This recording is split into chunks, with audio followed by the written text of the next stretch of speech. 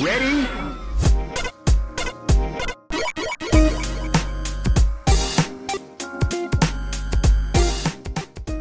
Hello and welcome to Rhythm and Pixels, a video game music podcast. This is episode 30-3 and we're your hosts. My name is Rob Nichols. And I'm Pernell. And every week we listen to great video game music from all consoles, all generations, just everything. We find great music and we listen to it, we talk about it, and we just get into it. So I would say that last week we had a little bit of a gap, so Pernell went ahead and recorded a very special bonus beats episode with sound-alikes, which was really, really cool. Was it hard finding those tracks? Yes and no, because I wasn't looking for them. They were tracks that I came across in my general travels, where like you might be listening to a thing and you're like, this sounds really familiar, but due to how much game music I listen to and how many games I've played over the years, I would hear something and it clicked, like, I know this track. And I would start running through the Rolodex in my head, and it might take me like 5 tracks that I look up before I pin it down. I'm like, that's the one. That is exactly the one. Do you write Can't them tell down? me no different. I would have a hard time remembering. That's what I did. Remembering. Okay. Oh, good. I did. I wrote them down. Because I kept them on the side because I knew that when the time came, I would have forgotten. So when the time did come, I was like, I'm going to go bring up this document that I kept in my nightstand drawer. And there they were. So I went ahead and used them. I was like, this is good. And that's also why it'd be cool if other people submitted like tracks for it, because I would like to find more. And I know more exists. But there are hundreds of thousands of video game tracks out there across tens of systems. It is really hard to nail that down. So it'll be really hard to find them intentionally, I think. Oh, I think so. I think so too. You'd have to just run into them. But yeah, so listeners, if you're interested, it's only it's less than a half an hour. And it is last week's episode. It's Bonus Beats 11. Pernell, I'm going to ask you to take your phone and move it somewhere else, because I'm getting a little bit. Is that what's causing that? Yeah, I think so. There it is. That definitely was. I was like, I don't know. Maybe something's happening. Maybe it's only on my end. Yeah, your phone starts to talk to space, and then space talks back, and then we all hear it. So yeah, I didn't say anything weird. I don't know if people know what my phone says when I sleep. It's a really specific sound. It's like almost impossible to replicate. It doesn't sound like anything else in nature, I think. It sounds like it sounds like a frog croaking. To a duck after swallowing a Pringle. Like maybe something slowly breaking apart, but it's very digital sounding. You also probably noticed, listeners, that Pernell is not in the same room as me. It's just dealing with some more stuff, and so it's just easier for us to record remotely this style once more.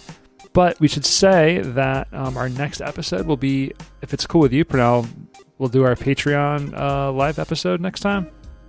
Yeah, I'm good for that. Right. I hope that also might give some people more chance to get some tracks in, because I feel like it was scattered. Like some people would remember, go, oh, here's a track, and then some people would forget, and there's something, oh, here's a track. Well, I've realized that our scheduling has been so erratic. Now it has been, but for the past so many months, we've been on point. End of the month, we do our Patreon show every single time, to the point where I didn't even announce it.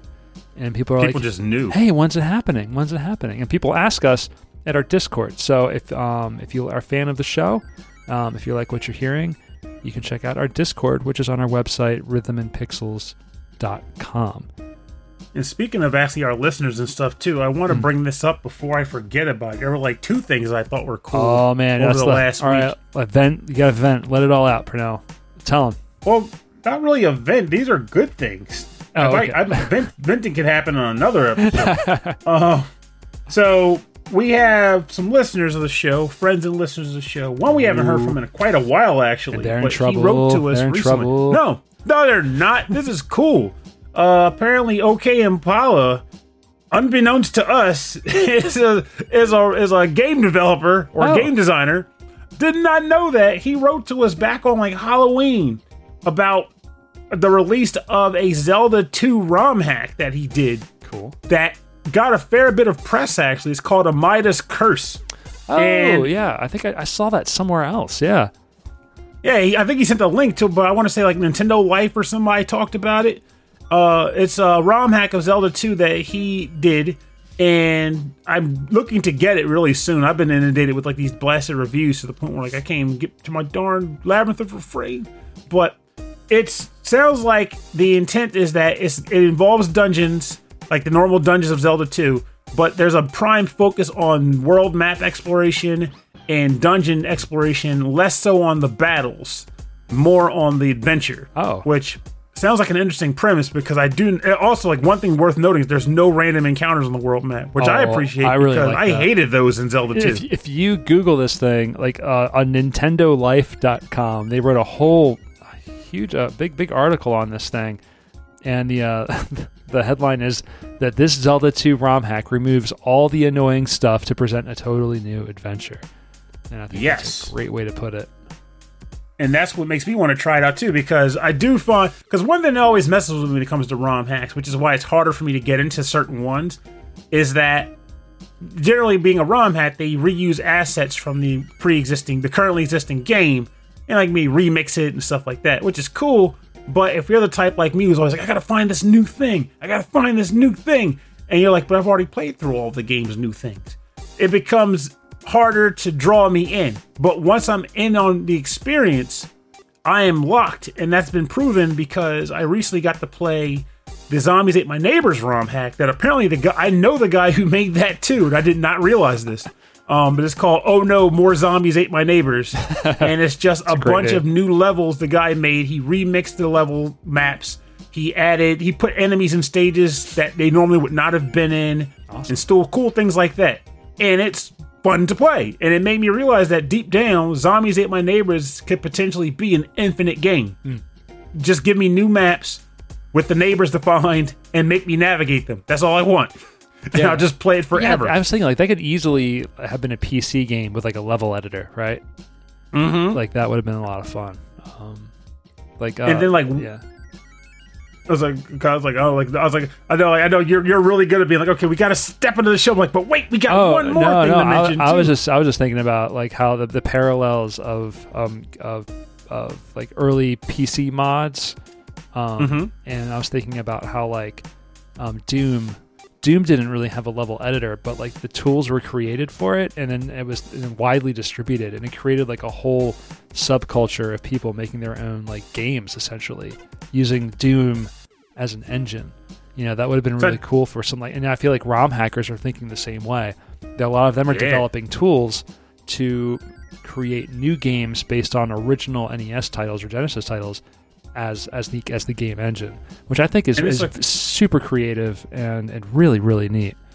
Oh, 100%. And if anybody's listening to this and is hearing what Rob is saying and going, that just seems hokey and ridiculous, like, no, it's not. And proof of that, I always use as a prime example because I was shocked when I realized it. No one told me, I just picked up on it. Corpse Party is a very popular horror franchise game franchise now. But it originally started as an RPG Maker game. Oh. They made it an RPG Maker as a horror game. It's not an RPG at all, but they use those tools to make a horror game. Yeah, you can do a lot with that. Yeah, RPG Maker is a really interesting game engine. I think there's still new versions of that system out there. I just reviewed the one for the Switch like earlier this year, and I sucked at it because, again, it takes a lot of time and a lot of creativity to make this stuff run and do what it needs to do. I think some of the biggest examples would be Half-Life, which is a mod of, what was it, Quake? Really? Yeah, and then Marathon, which had there was a bunch of mods for Marathon, which then turned into the Deus Ex franchise. But yeah, Half-Life was originally a mod, and then I never realized that. I was just like, you know, Valve being Valve. But I guess before Valve became humongous, they were just some guys running mods. Well, yeah. Because like, if you're going to go out there, if you're going to create a mod for a game, you become a developer. Even if you're just making levels and stages for an existing game, like you become a game developer because you got to think about all those mechanics and how the player would react to things. So. Yep, it's the same reason why you get all these, like, you go to look at Mario, you look up Mario hacks, and there's tons of them, but very few make the cut. Many of them are just like, run to the right. Oh no, there's a block. You're stuck. Yeah, I'm smart. Like, no, that's not good level design. That's just some guy playing with tools. I see some of like the super hard Mario Maker stuff, and I'm like, no, maybe not for me. But I respect the people who want to make it and play it, but I can't figure. But the thing that's cool about that, like, I agree. Like, I'm not a Kaizo Mario guy or whatever, but some of those levels are mapped in a way that you have to understand the game's physics in such a way that you can make it so that the player's going to jump from here, which will instinctively put him here, which will make the shell go there, which will then send it this way, and they'll get to the bottom just as your Mario runs across this plate. Like, they do some insane stuff that the player then has to figure. Like that one level, for example, the one with the it's really popular right now. It's the one with the fire bars, where you just have to navigate the room full of fire bars to the end. Yeah, it's stupid hard, and I hate it. And I think I may have gotten like a fifth of the way through the stage before I said, screw this. But to sit down and time all that out and measure out where Mario would have to be at a certain time and plan the whole thing, that surprisingly takes a lot of effort. And I'm wagering that took a while for that guy to design it. Oh, Even if it was literally just Mario 1-1 with fire bars. It still took a lot of work. Yeah, just back and forth, testing. You also learn how to test games, which is super important, too. There's not enough game testing. Okay, so I am going to start pushing us into the episode now. Okay, so in that case, then one last thing. This will be quicker then. All right. No tangents required. We got a letter from one Rage Cage, and I'm going to hold him to this. He said that the last episode regarding the sound-alikes, in addition to the Mahjong bonus beats you did a little ways back, inspired him to finally get up and bust out a VGM podcast of his own. And to that I say, do it. Do it. Better to do something than to not even try at all. Worst case scenario, you did it, didn't do what you wanted, and you can try again if you feel like it. But if you never try, you just have this idea sitting in your back pocket that could be a winner. That's right. If you like what you're hearing, if you like something that you're doing, and you want to try it too, don't think you're just being derivative for the sake of being derivative, because whatever you do is going to have a completely unique spin on it, and it's going to be your voice and no one else's. And that's right. And if anything, you're going to learn so much in the process of doing it. It's art. Art is the same way with drawing, painting, sculpting. Any creative endeavor is always worth doing. And sometimes you have to emulate things that you like in order to learn how to do those things. So I encourage anybody to go out and try it. Yeah, this is not a narrow, tiny little pond that we're all playing in and trying to push each other out. I want everyone to play and have fun. Yes, so and just imagine what it could be. Like so many VGM podcasts. It could be the VGM Podcast Network. Well, it's good because, like, I mean, it happens. Like, things go on hiatus, things go away for a while, and so it's nice to have like shows kind of come in and come out, so that there's always something cool to listen to. Agreed. But there will always be Rhythm and Pixels, and there will always be the Legacy Music Hour, except for that one year, except for the dark year, except for the dark ages, and who knows? Soon we might be able to say there will always be the Rage Cage. Oh, so let's see how that goes. Yeah. I'm looking forward to hearing what he's going to be doing. So, is there anything else we want to announce other than that we have a Patreon episode coming up next week, which after this episode is released, it is tomorrow.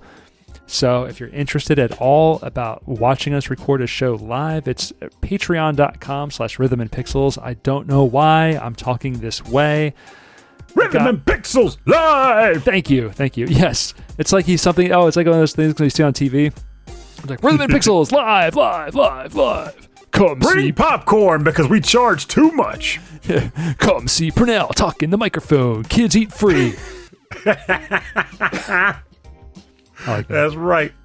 That's right. And again, bring your own popcorn because we're charging a ton for it. Who are we kidding? We can't charge popcorn. We can't get it to you. You're in wherever you are. Yeah. It's just minutes off of I-95. Rhythm and Pixels live. And I think I'm just saying that because I did go to see a Marvel movie recently. Oh, sorry, no, I went to see the My Hero Academia movie recently. And I'm feeling a little on the cheap side lately, so I did, for the first time in a long time, sneak my own crap in the theater. Oh, yeah. No shame either. No. Not a drop of it. You got to. I mean, unless you go there hungry and you totally didn't plan, like you got to bring your own stuff. You got to bring like a extra large Wawa hoagie into the movies. You joke, but I have in fact done something done similar.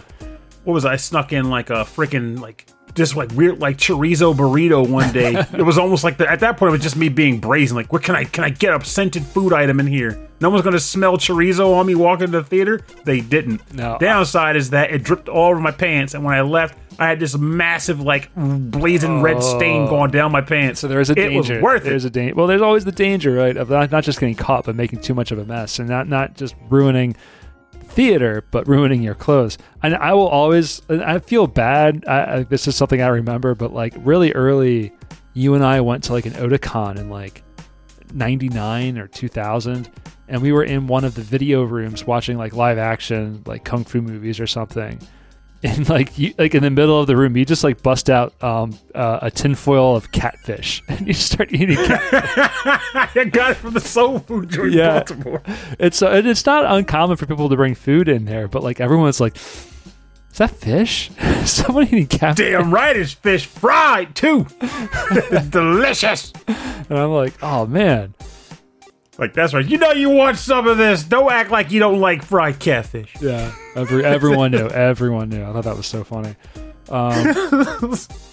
Yeah, no, I brought in At least it wasn't all sorts sardines. of stuff. Yeah, all sorts of stuff. No, I brought in food and drink into theaters. It was the last time I remember really bringing a lot of stuff was the Lord of the Rings trilogy. I think it was the last one. We went to King of Prussia and we saw like the midnight showing, like the very first showing, which was a terrible idea for like a 4-hour long movie to go at midnight. Watch the sun come up when you leave. Oh my god! But no, yeah, we brought like so much food in that place. Jesus, Man. And I mean, admittedly, for that movie, that's the movie you do need to bring your own stuff in because you're going to be leaving, coming back. Oh yeah, you'll be there for. Oh yeah, and you want to enjoy it. I mean, those movies are so good. I want to watch. I'm thinking about watching them again. I've seen them so many times.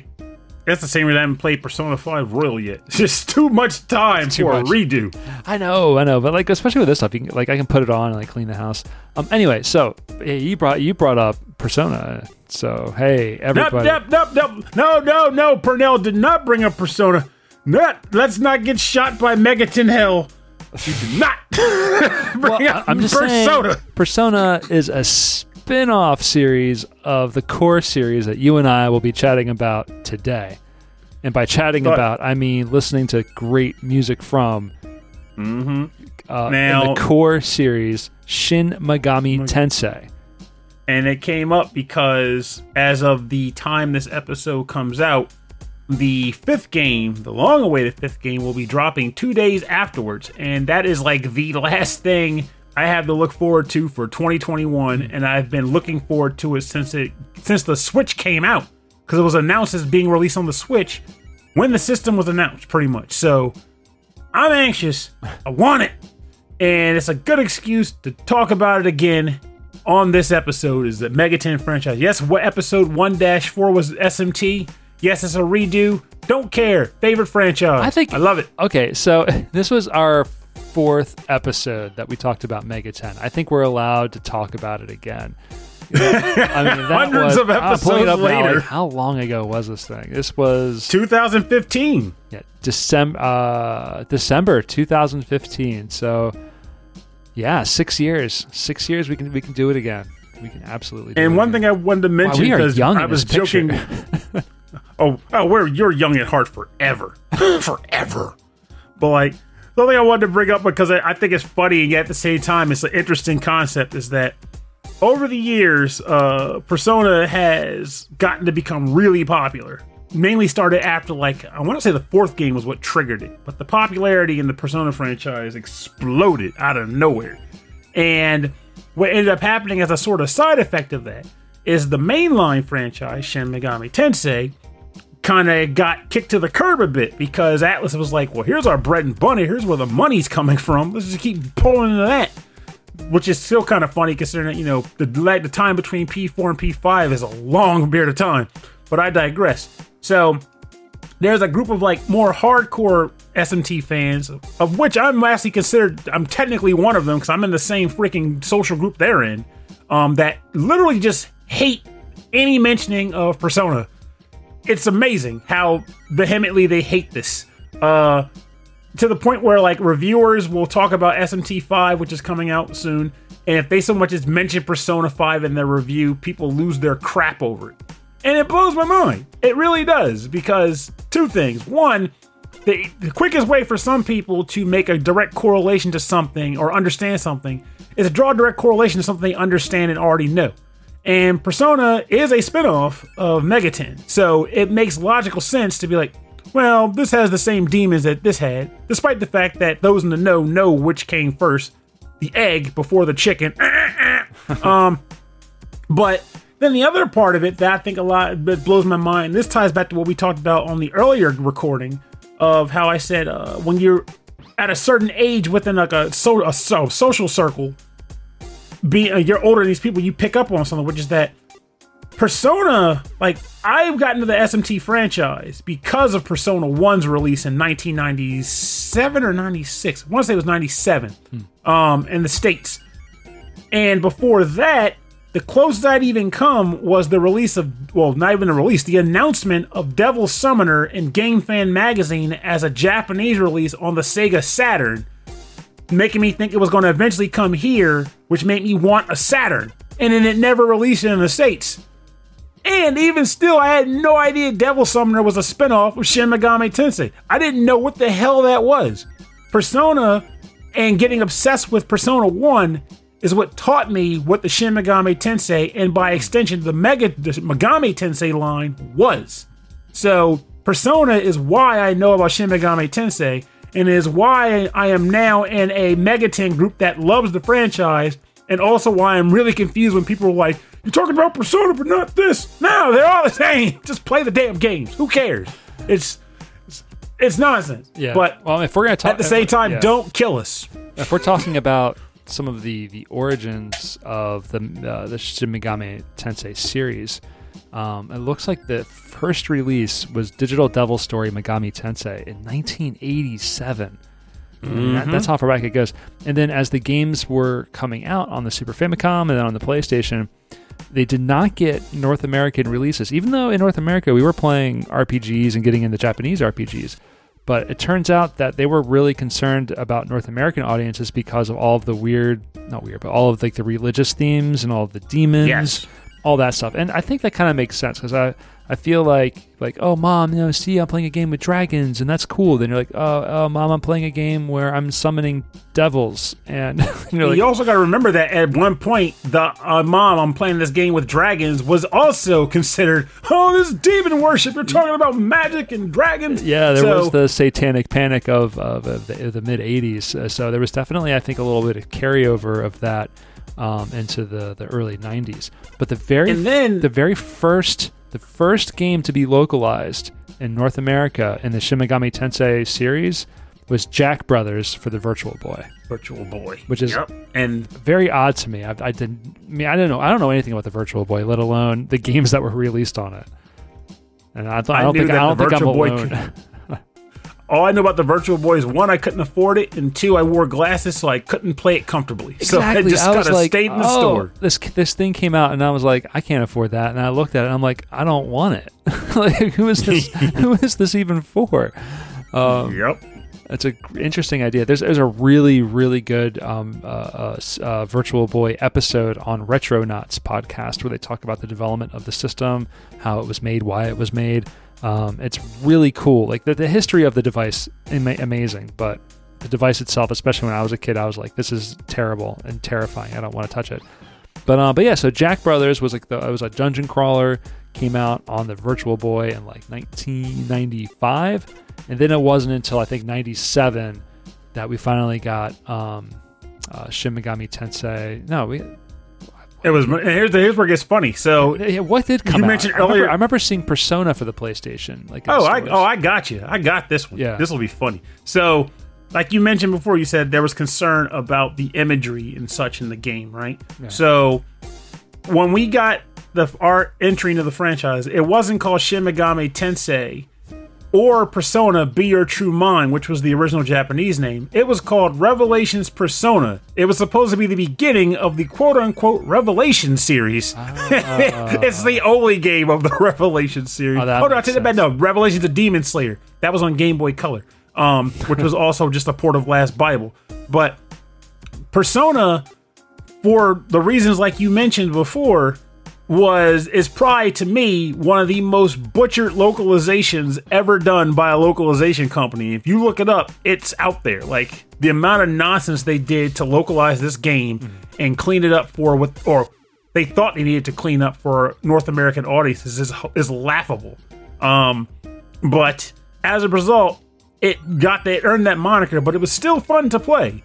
It was just so many dumb things. Like, the thing I always laughed at the most, and it goes back to like how I joke about Barrett on Final Fantasy VII for the same reason, is that for some reason they thought that it made sense to turn a Japanese wacky kid into a black street thug kid who swore in like every statement and spoke slang. Like, he was so out of place and just like would curse for no reason. It's like, it made no sense. But someone in the local area was like, you know what makes sense? This guy. We'll call him Mark, which was actually his Japanese name too, or like it was like Masako or something like that. But anyway, I still like the game, and I played it incessantly, like to the point where I ran like hundreds of pages off of a friend's printer, just printing like the Demon Compendium and Spell Guide from Henry LaPierre's original game FAQ.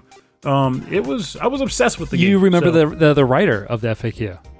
Yes, because I was obsessed with it. Henry LaPierre saved me time. I just love that there's like even down to the history of the game, the history of the FAQ written by a fan.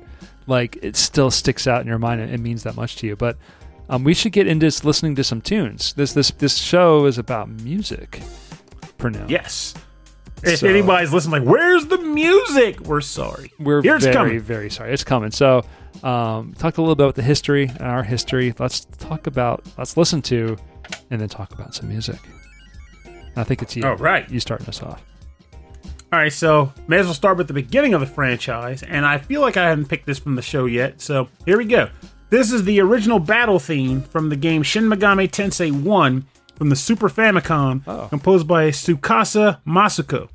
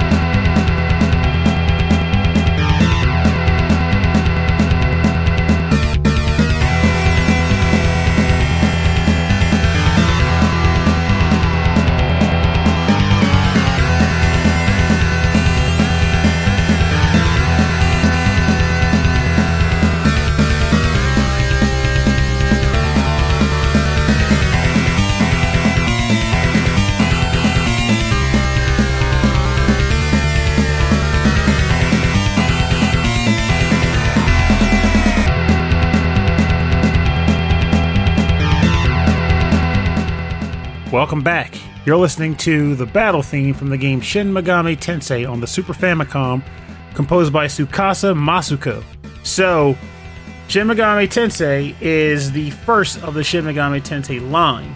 I want to say it released on the Super Famicom originally in 1992. Could have been 91, but I'm almost positive it was 92.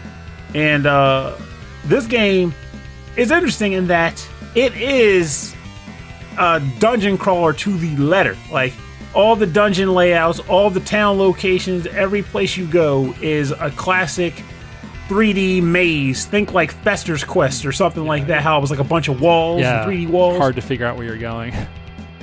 Yes. And yet somehow it still remained compelling. And I say this as a person who didn't play it for the first time until he got his hands on the fan translation in like 1998 or 1999. It's a good game.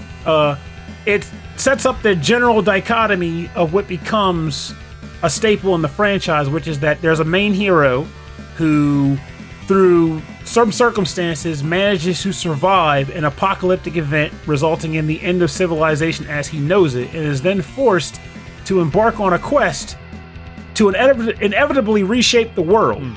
And he has to choose between an alignment known as law or an alignment known as chaos, something that D&D fans know very well.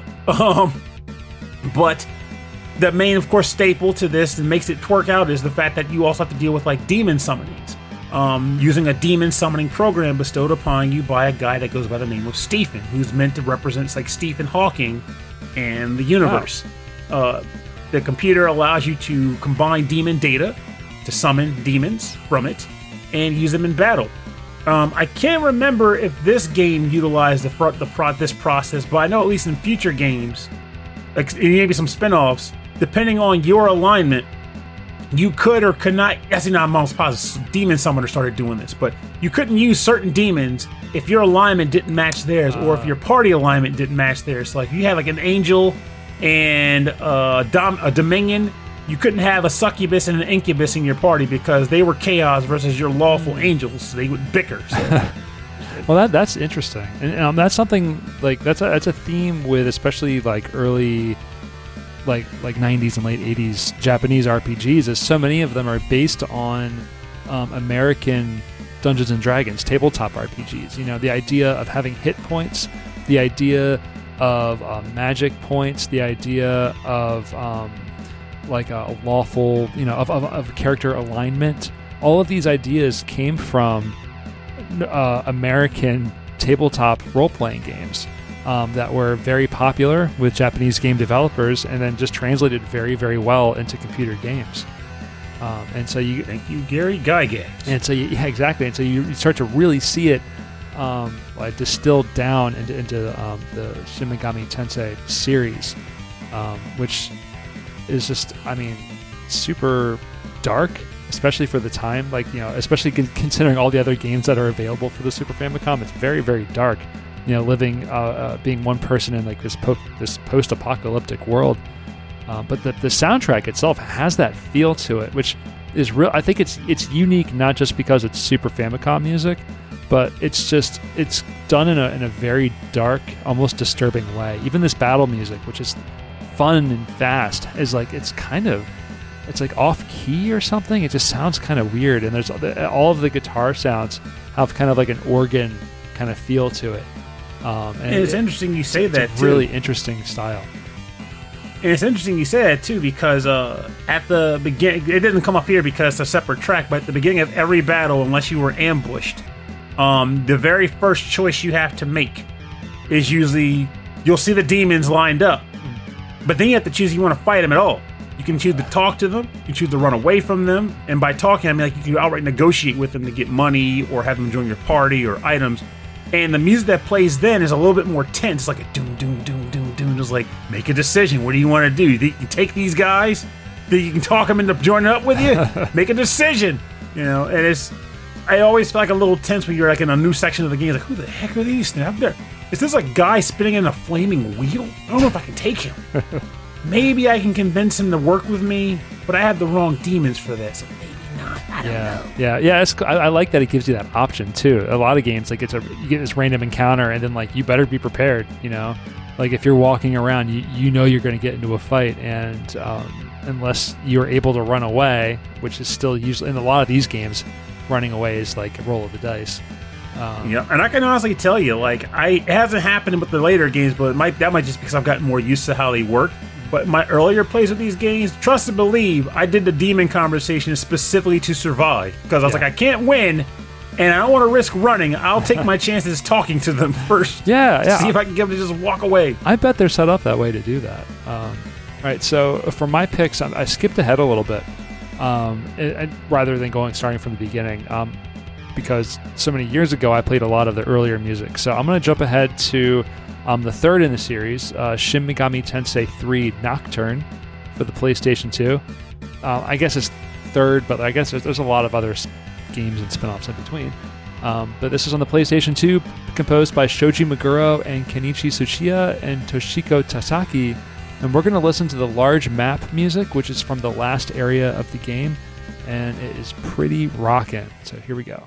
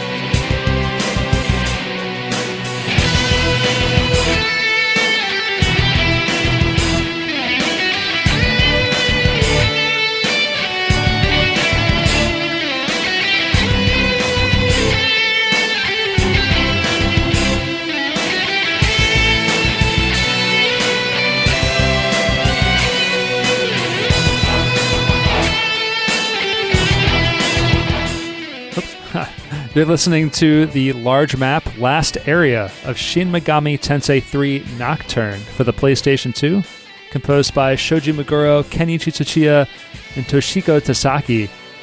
And I feel like with this version into the PlayStation 2, you're still getting that really dark edge to the music.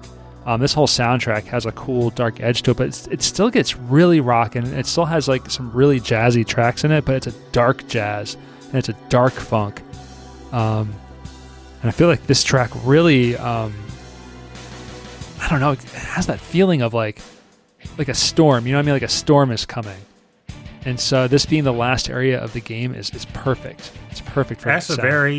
I think that's a very accurate description of what it represents too, because like, I'm saying this is a guy who I'll talk about why shortly, but never quite got to this point. The reason why that makes sense is because at this stage of the game, the general narrative kind of flies back to what I was saying before about the first game, where you are a person who ends up, at the beginning of the game, you start out like going to a hospital to visit your teacher who's like been out of school sick. You and your two friends go. And while you're there, you discover, ooh, scary, dark cult and crazy things happening. And it turns out you are summoned there by your teacher intentionally because she wanted you to survive what's called the conception, aka the end of the world.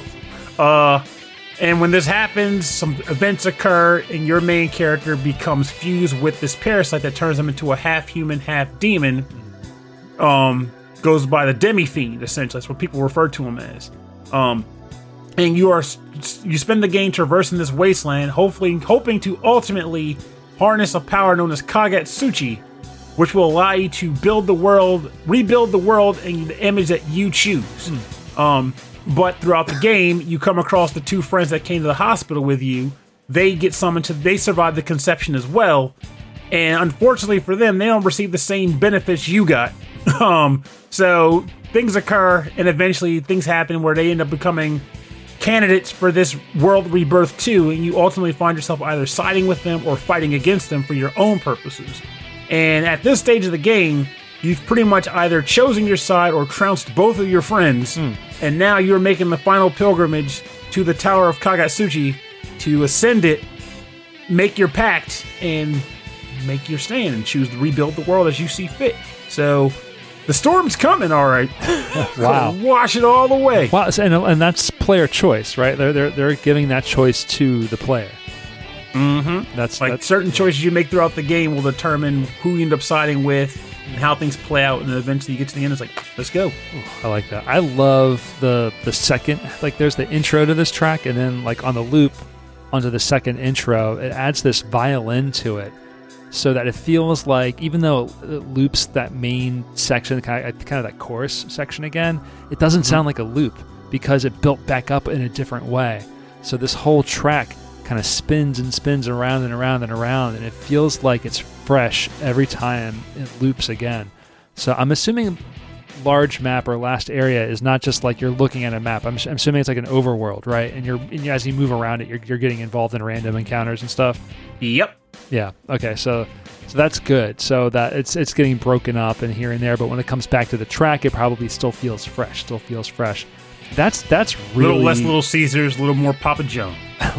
I'd sure someone heard me say Papa John's and go, no, ain't no damn Papa John. It gets fresh. Gets a little more like a local pizza place that is owned by nice people that we like, and they're nice people. Now we're talking. That's the real deal. That's the real deal. But yeah, no, it was what makes video game music, especially classic video game music that loops like this, really successful in keeping these loops sounding fresh to the player's ears over and over again. And I really enjoy that. And I really enjoy this track. I enjoy the mixture of the guitars and of the violin, all the instruments in this track.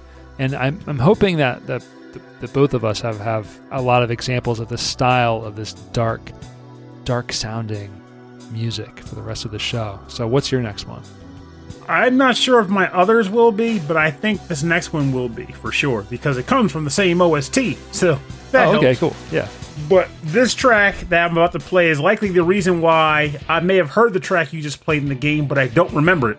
Because I never beat the game, because I spent a lot of my time in the Labyrinth of Amala from the game Shin Megami Tensei 3 Nocturne, composed also by Shoji Meguro, Toshiko Tasaki, and Kenichi Tsuchiya.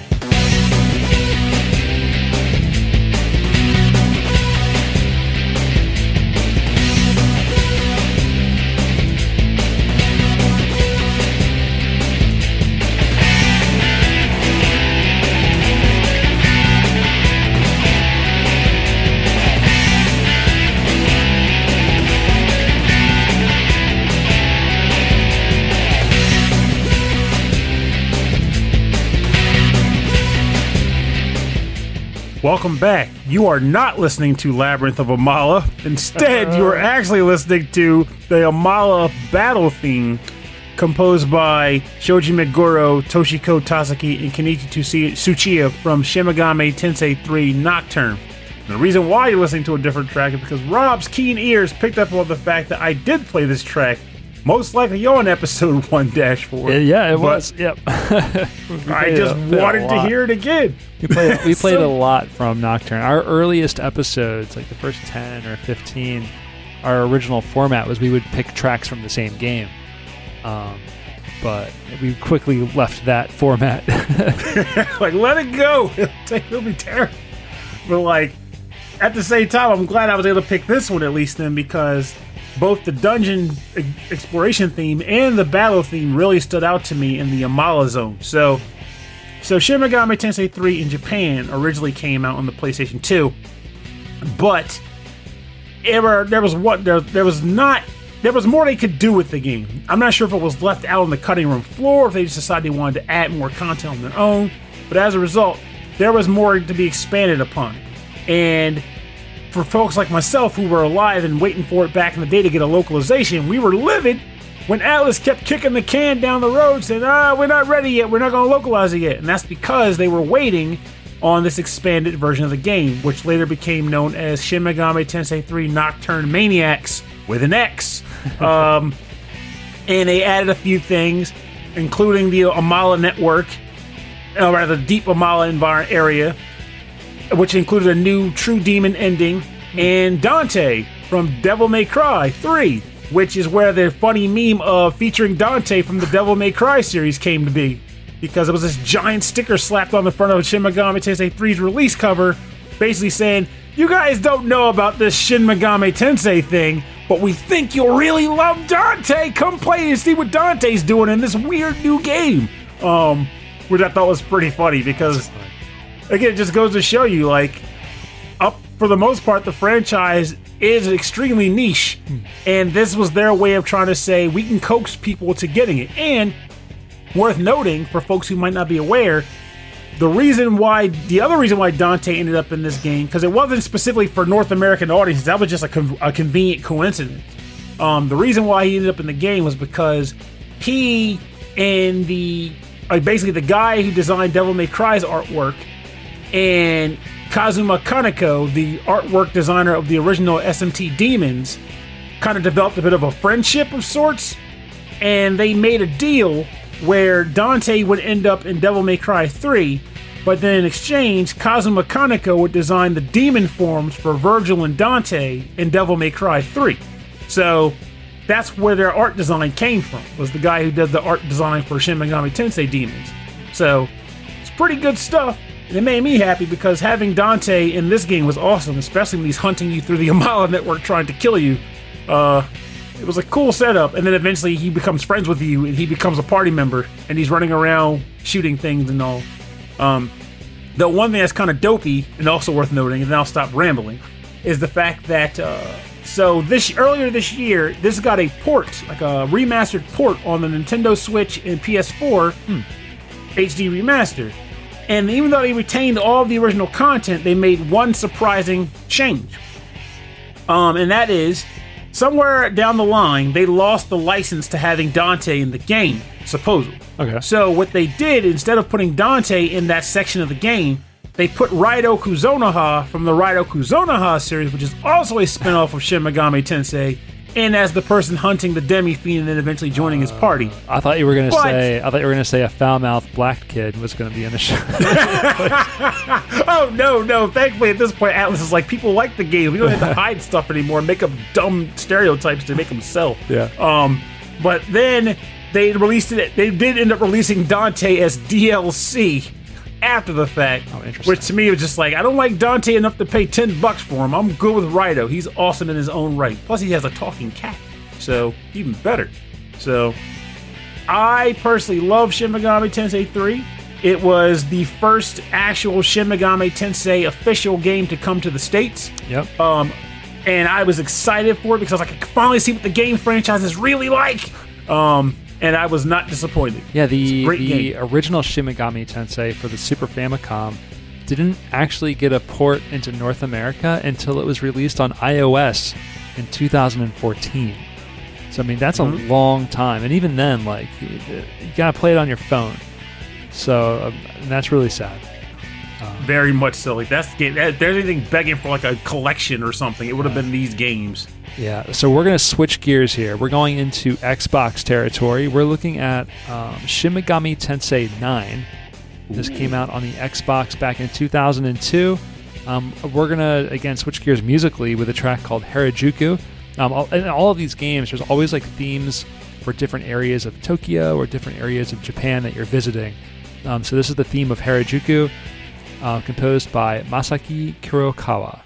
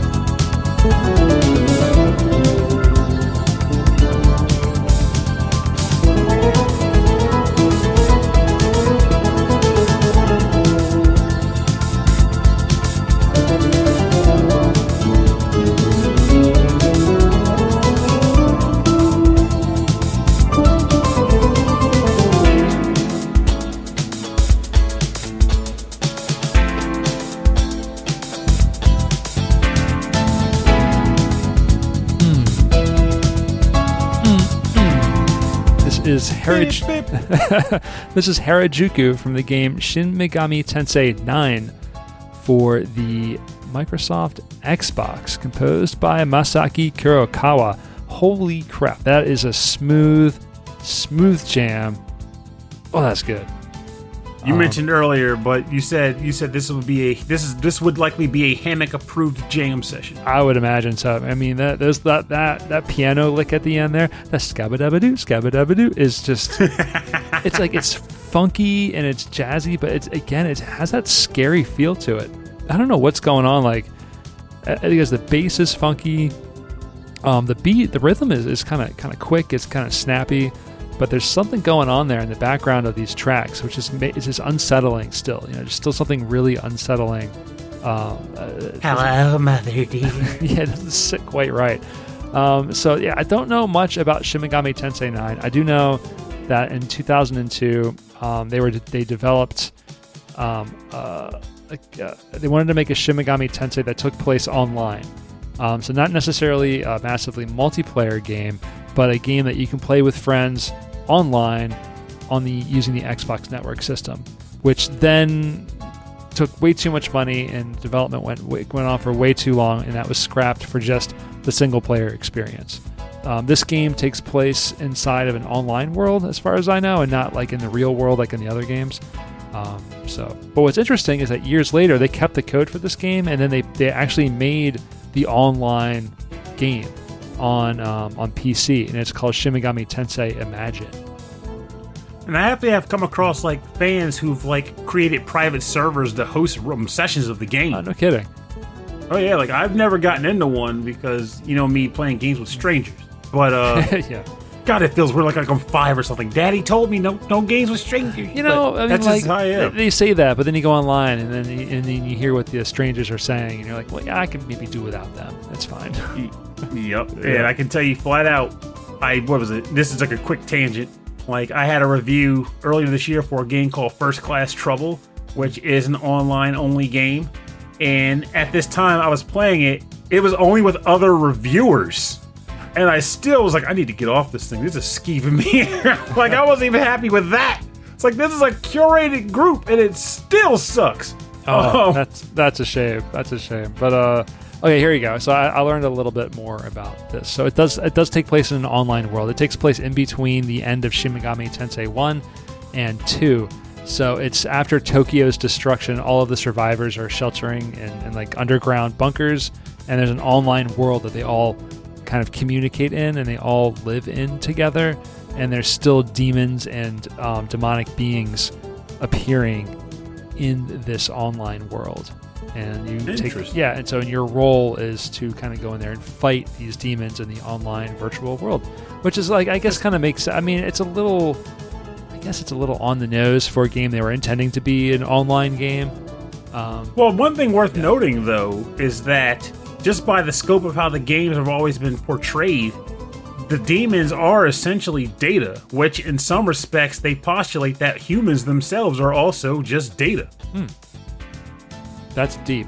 I don't know if I'm ready to handle this information. We're all just data. No, I did read a book. We're ones and zeros. Oh, what was it called? I'm not sure if it's a classic sci-fi one, but it's in the book there is there's a scientist who creates a machine that you can edit your DNA, right? So you put in like you map your genome and you look at your DNA sequence, and you can just go in there and edit it, and then put yourself in the machine, and then give yourself the edited DNA to, like, cure cancer, do all of these things, right? But the machine is taken over by this group of hackers, mainly one of them, and this hacker is like, oh, this is just code. You're just altering the code of humans. And so he goes in there and develops ways to just hack his own code and to do crazy things with his body. Now, ultimately, I think there's aliens, or there's some kind of like bioweapon being created that they have to fight using this DNA sequencing machine and work together with the hackers. But ultimately, the hackers hack their own bodies to give themselves like wings so they could change their bodies so they can live in space. They do all this crazy stuff. And that always really stuck with me, that they just saw themselves, like, if given the right tools, given any tool, that person with that mindset would be like, what else can I do with it? Like, because the hacker mindset is always doing something different, doing something with it other than what's intended, right? And so if you had a machine to change your own DNA, what could you do differently? Like, oh, the intention is to cure a disease, and you're like, well, what if I wanted to grow gills and live underwater for a while? So I can tell you right now, if I could edit my DNA in that scope, the first things I would have in mind would be, I'm sure there's like some jerks, some weirdos, and it's like, I want to give myself large nether regions or something. But for me, it would be literally like the idea of like, okay, I want to be able to live without oxygen, which means whether it's gills or some way to process, live in an area that has no oxygen. I want to be able to do that. So I'd figure out a way to pull that off. Beyond that, I want to fly. I want to be able to fly. Between those two, after those two things, it just get weird at that point. I want a sixth finger. Whatever. Yeah, so I like that. So everything is based around not living on land anymore. Yes. Yeah. That's exactly it. I want to be free. Try something different. Yeah, free somewhere else. And, I think that makes sense considering the state of the world. All right, moving on to our your last track. All right. So this comes from... I noticed I skipped Shin Megami Tensei 2 because I also have the least experience with that game. I really should go back and play it someday. I don't know why I haven't. Oh, the whole lack of localization, Atlas. Thanks, buddies. But this comes from the game Shin Megami Tensei 4, not Apocalypse. This is the original one. Huh. And this is Pluto Castle from that game. And this is composed by Ryota Kozuka, Kenichi Tsuchiya, and Toshiki Konishi. Some familiar names from the previous tracks.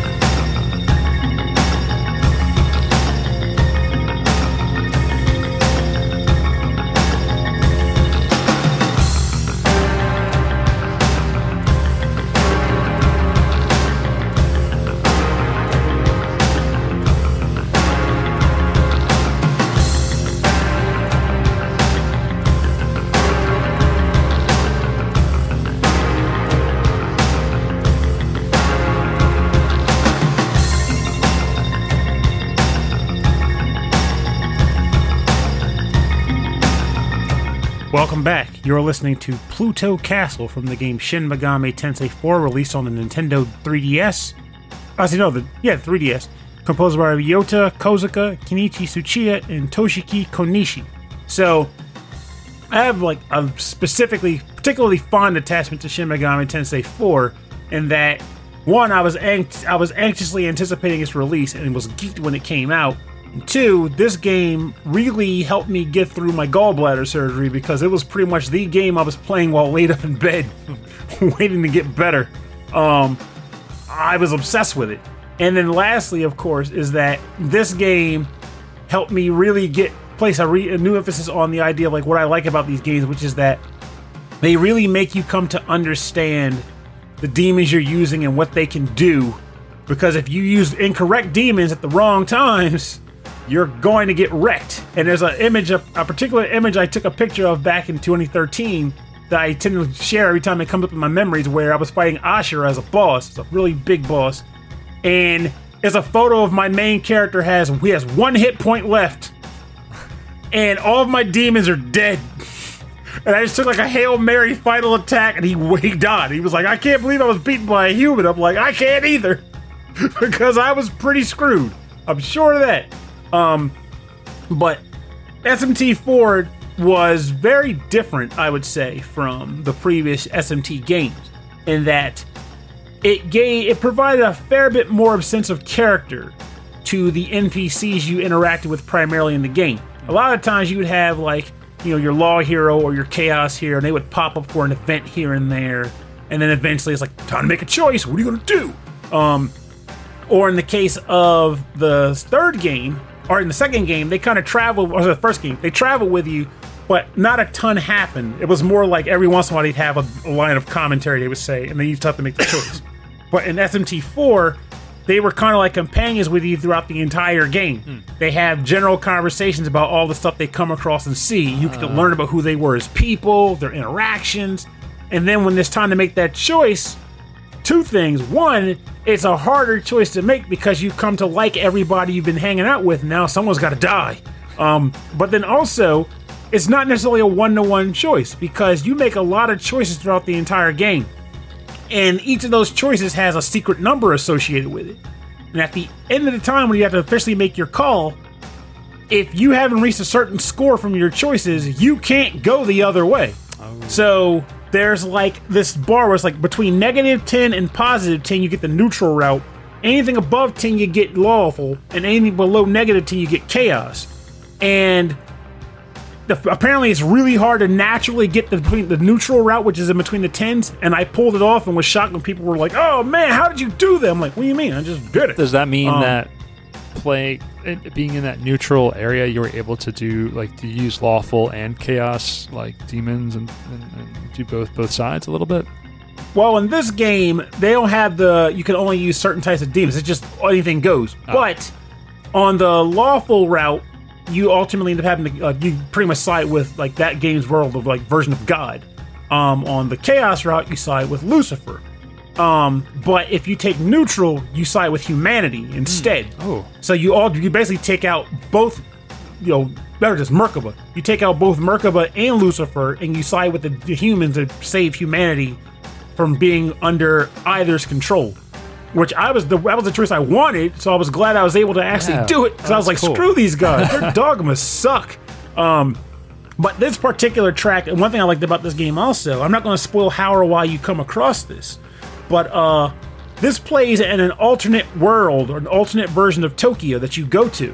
And in this alternate version of Tokyo, God decides that humans don't deserve to exist, and he pretty much nukes the world. And the place you end up in is called Blasted Tokyo. It is a desolate wasteland version of Tokyo where the last remnants of humanity live underground. But God decides that's not enough. You all need to die, so he sends something known as Pluto down. And Pluto pretty much injects poison into the world, slowly killing it. So your main team ends up having to go to his stronghold to kill him to stop him from doing it, to save humanity. And it's an interesting, scenario that takes place there, because your characters are all talking and discussing, why would this even make sense? What is this? What's going on in this place? But It's really cool. Like, I love this freaking game.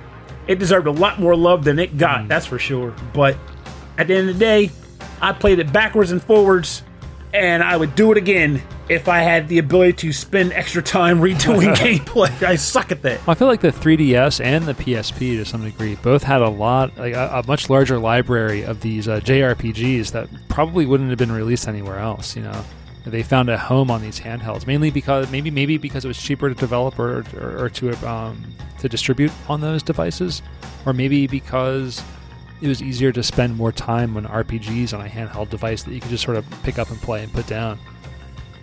I think in the case of Atlas, though, in some respects, it may have also just been that by this point, they had the vibe that the Shin Megami Tensei line had enough clout behind it to say, hey, let's start pumping these games out. If we already got them in Japan, it's not going to hurt us to localize it. I see. So, like, for example, we got Soul Hackers here for the 3DS.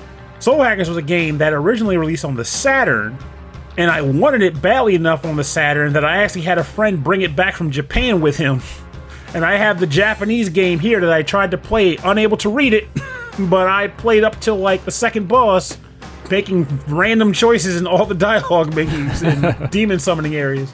But it got localized, and I bought it, and I was ecstatic because I was like, finally I can play Soul Hackers. Because there you go, they hack souls. Get it? But then, like, there's other games that ended up getting that play too, and then of course Devil Survivor, which you've heard me say is like one of my favorite games probably ever. Yeah.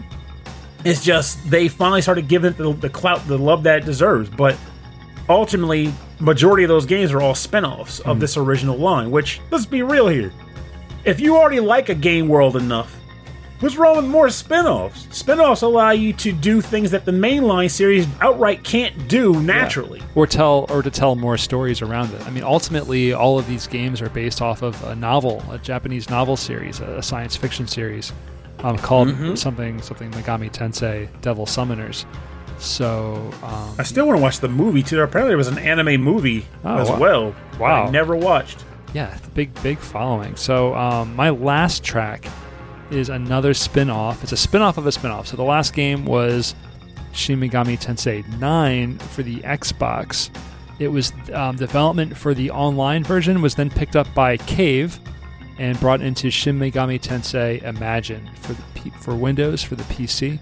We're going to listen to this song Kuroe Battle, composed by Kenichi Yoshikawa and Daisuke Matsumoto.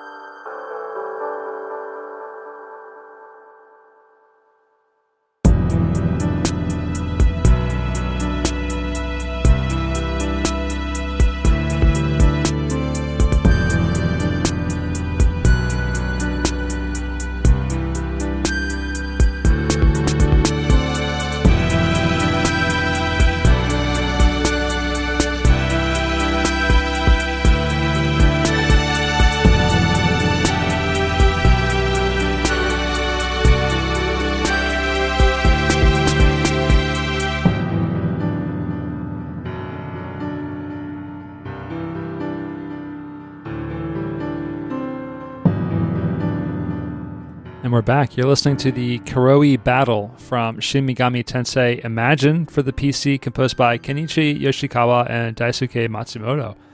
That is really good. Yeah, it's pretty sad. So I know the character Kuroi is one of the first, I guess, like online people or NPCs that you meet in the game.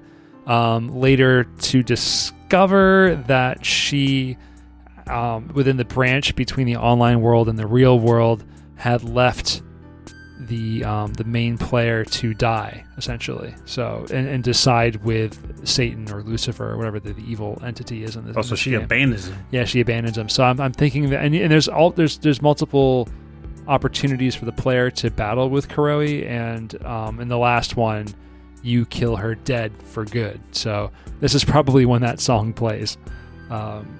Being one of the first NPCs that you meet, you probably are intended to develop a relationship with this person, and then having to, eventually kill them. It's probably not the most, more revelatory than it is exciting, right? So it does make me wonder, being a Megaten game, I wonder if it ends up being a choice, or if they pretty much force you down the narrative arc to have to kill her in the end. That's a good point, especially with this being an MMO, or essentially an MMO. I really have no idea.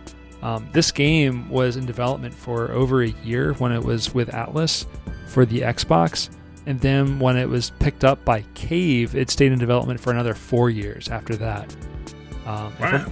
And from what I've read, people in Japan, they really loved this game, and so it makes sense that people that are hosting their own servers to continue playing these games.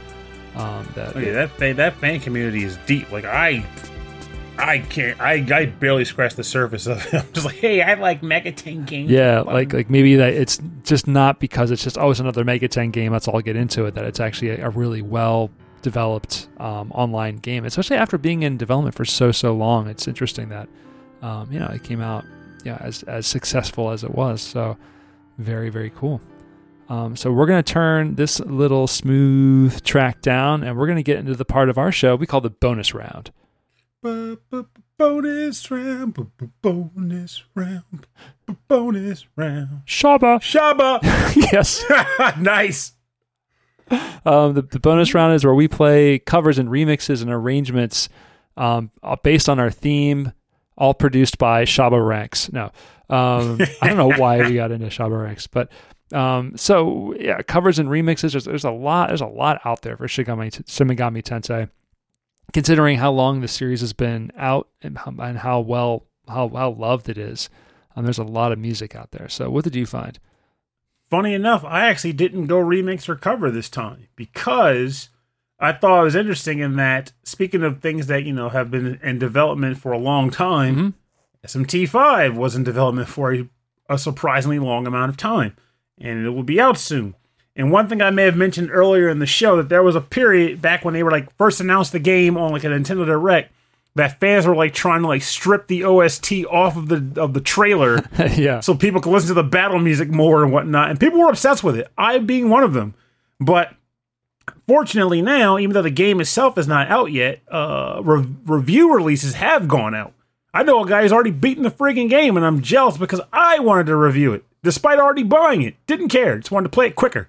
But as a result of that also means that much of the OST is kind of leaked too. One of which being the battle theme from the game, which I have been listening to quite a bit since August, only with weird sound effects added into it. But thankfully this one does not have it anymore. So let's try listening to the battle theme from Shin Megami Tensei 5, composed by Ryota Kozuka and Toshiki Konishi.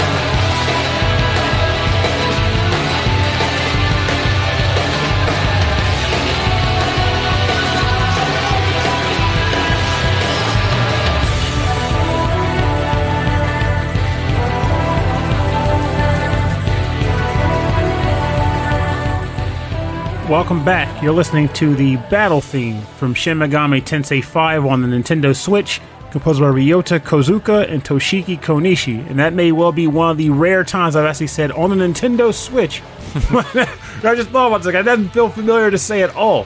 But yeah, I genuinely felt excited to be able to pick that track for the show. And like I said, you don't understand how much I've been looking forward to the OST for this game. Like I said, I've been listening to E3 sound clippings where I literally would hear monster screams during the actual track or like menu option picks. I was looking at the comment section on YouTube, and it's like, oh, this song's great, but I really miss the bird cawing and all these other and I was like, oh, there must be like sound effects that everyone's referencing from listening to the soundtrack over and over again from gameplay that was recorded from E3.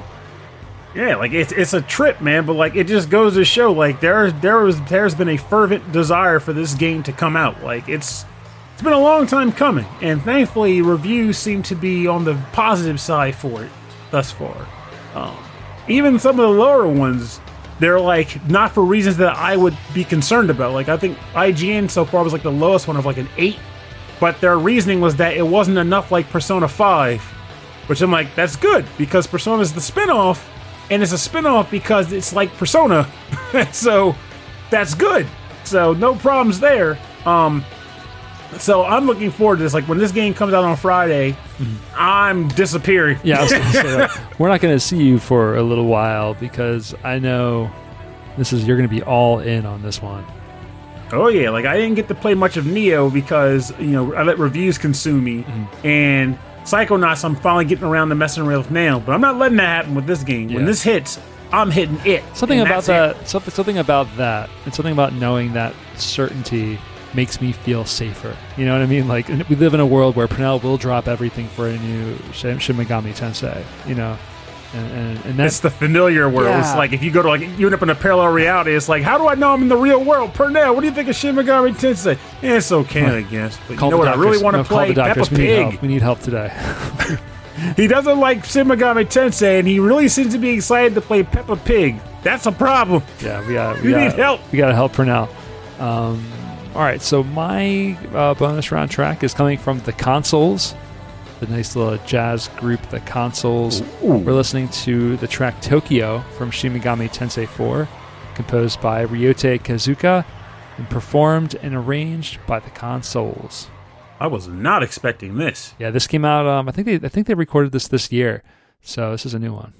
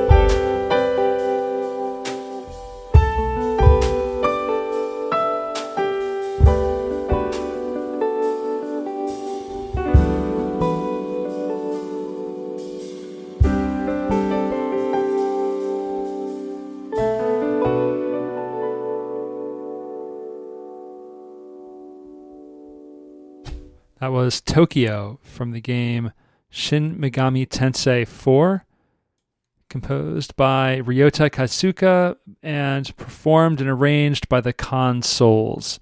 And definitely one of their more smooth, like one of their smoothest tracks ever. I love that guitar solo when it pops in there. I know you were bopping to it. Oh, heavens, yes. I was loving. I mean, it doesn't hurt that the Tokyo theme from SMT4 is up there for me as like tracks I'll listen to. That and the Ueno District from that game are just like freaking fantastic. Yeah, so good. And it's not just, I think, already like a great song to begin with, but like there's so many interesting chords and the notes just hit in ways you're not expecting in that track. So I really, really love what the Consoles did. I love what they do with everything, but I really love what they did with that track in particular. So for more information on the bonus round, go to rhythmandpixels.com, and we'll have links to their Bandcamp and SoundCloud and webpage and everywhere where you can go buy the music and support these artists.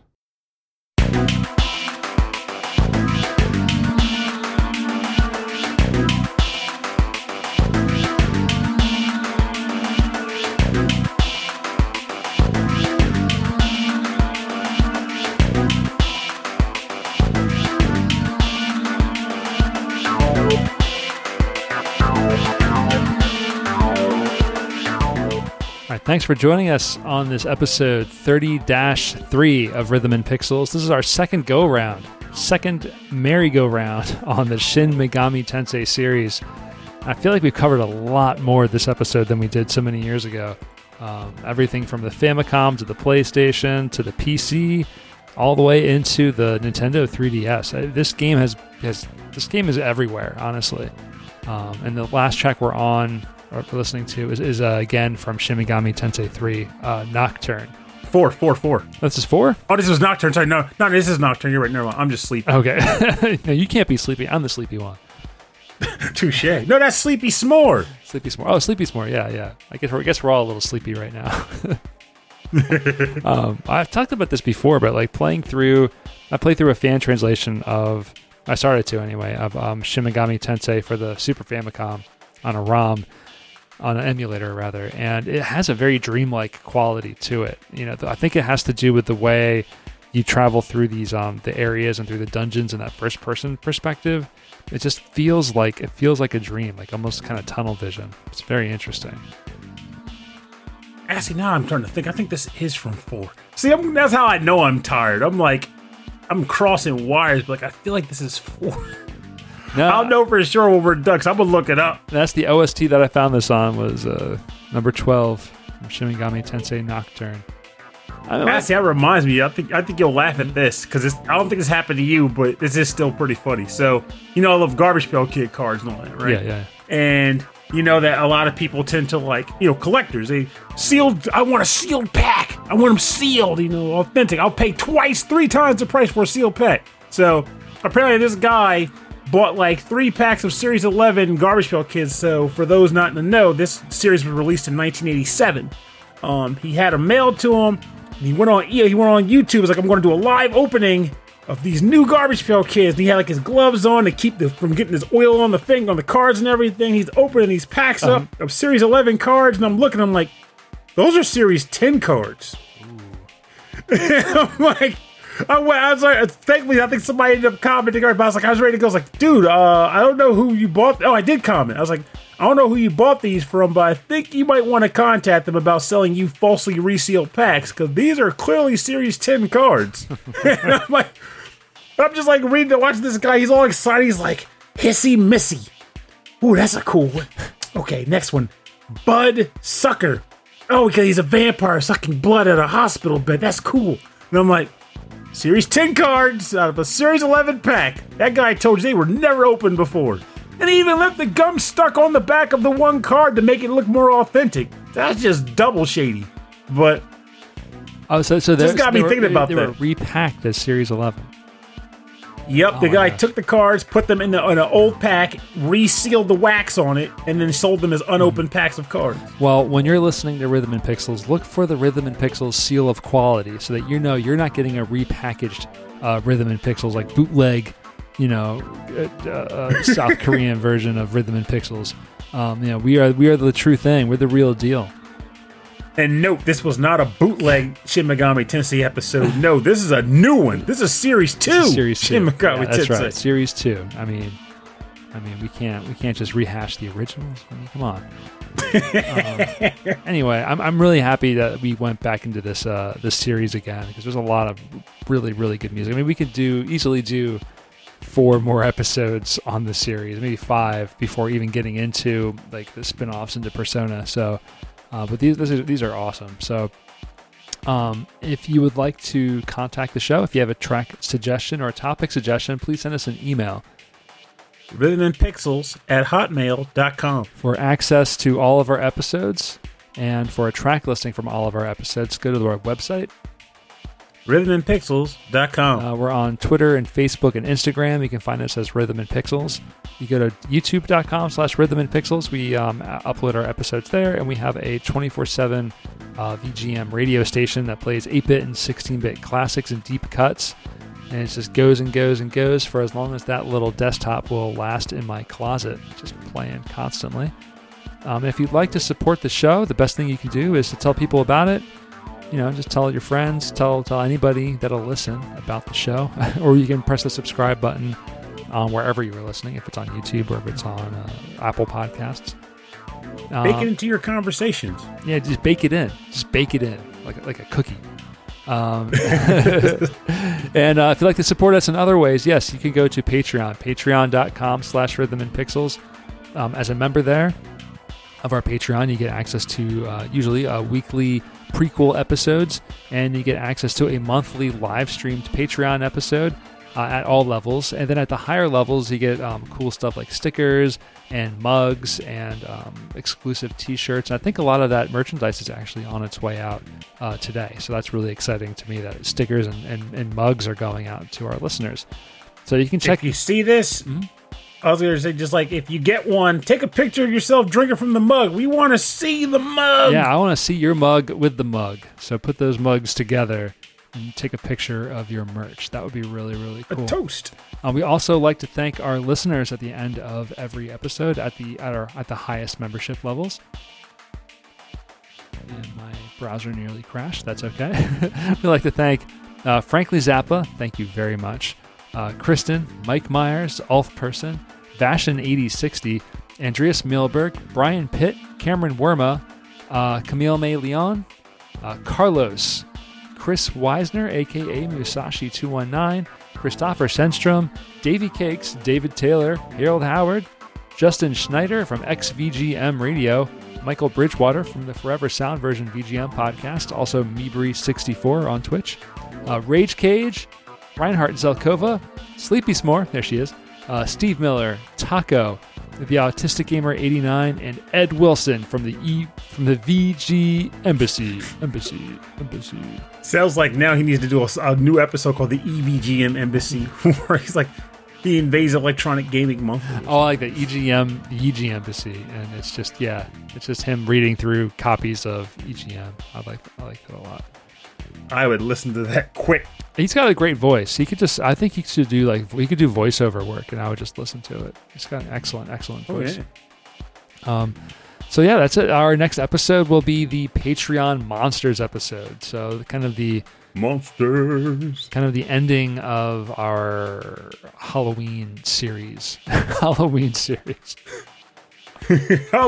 on Thanksgiving sure beats Christmas on Thanksgiving. Yeah, right. So yeah, get as much Halloween as you can. I hope you're still hanging on to that candy.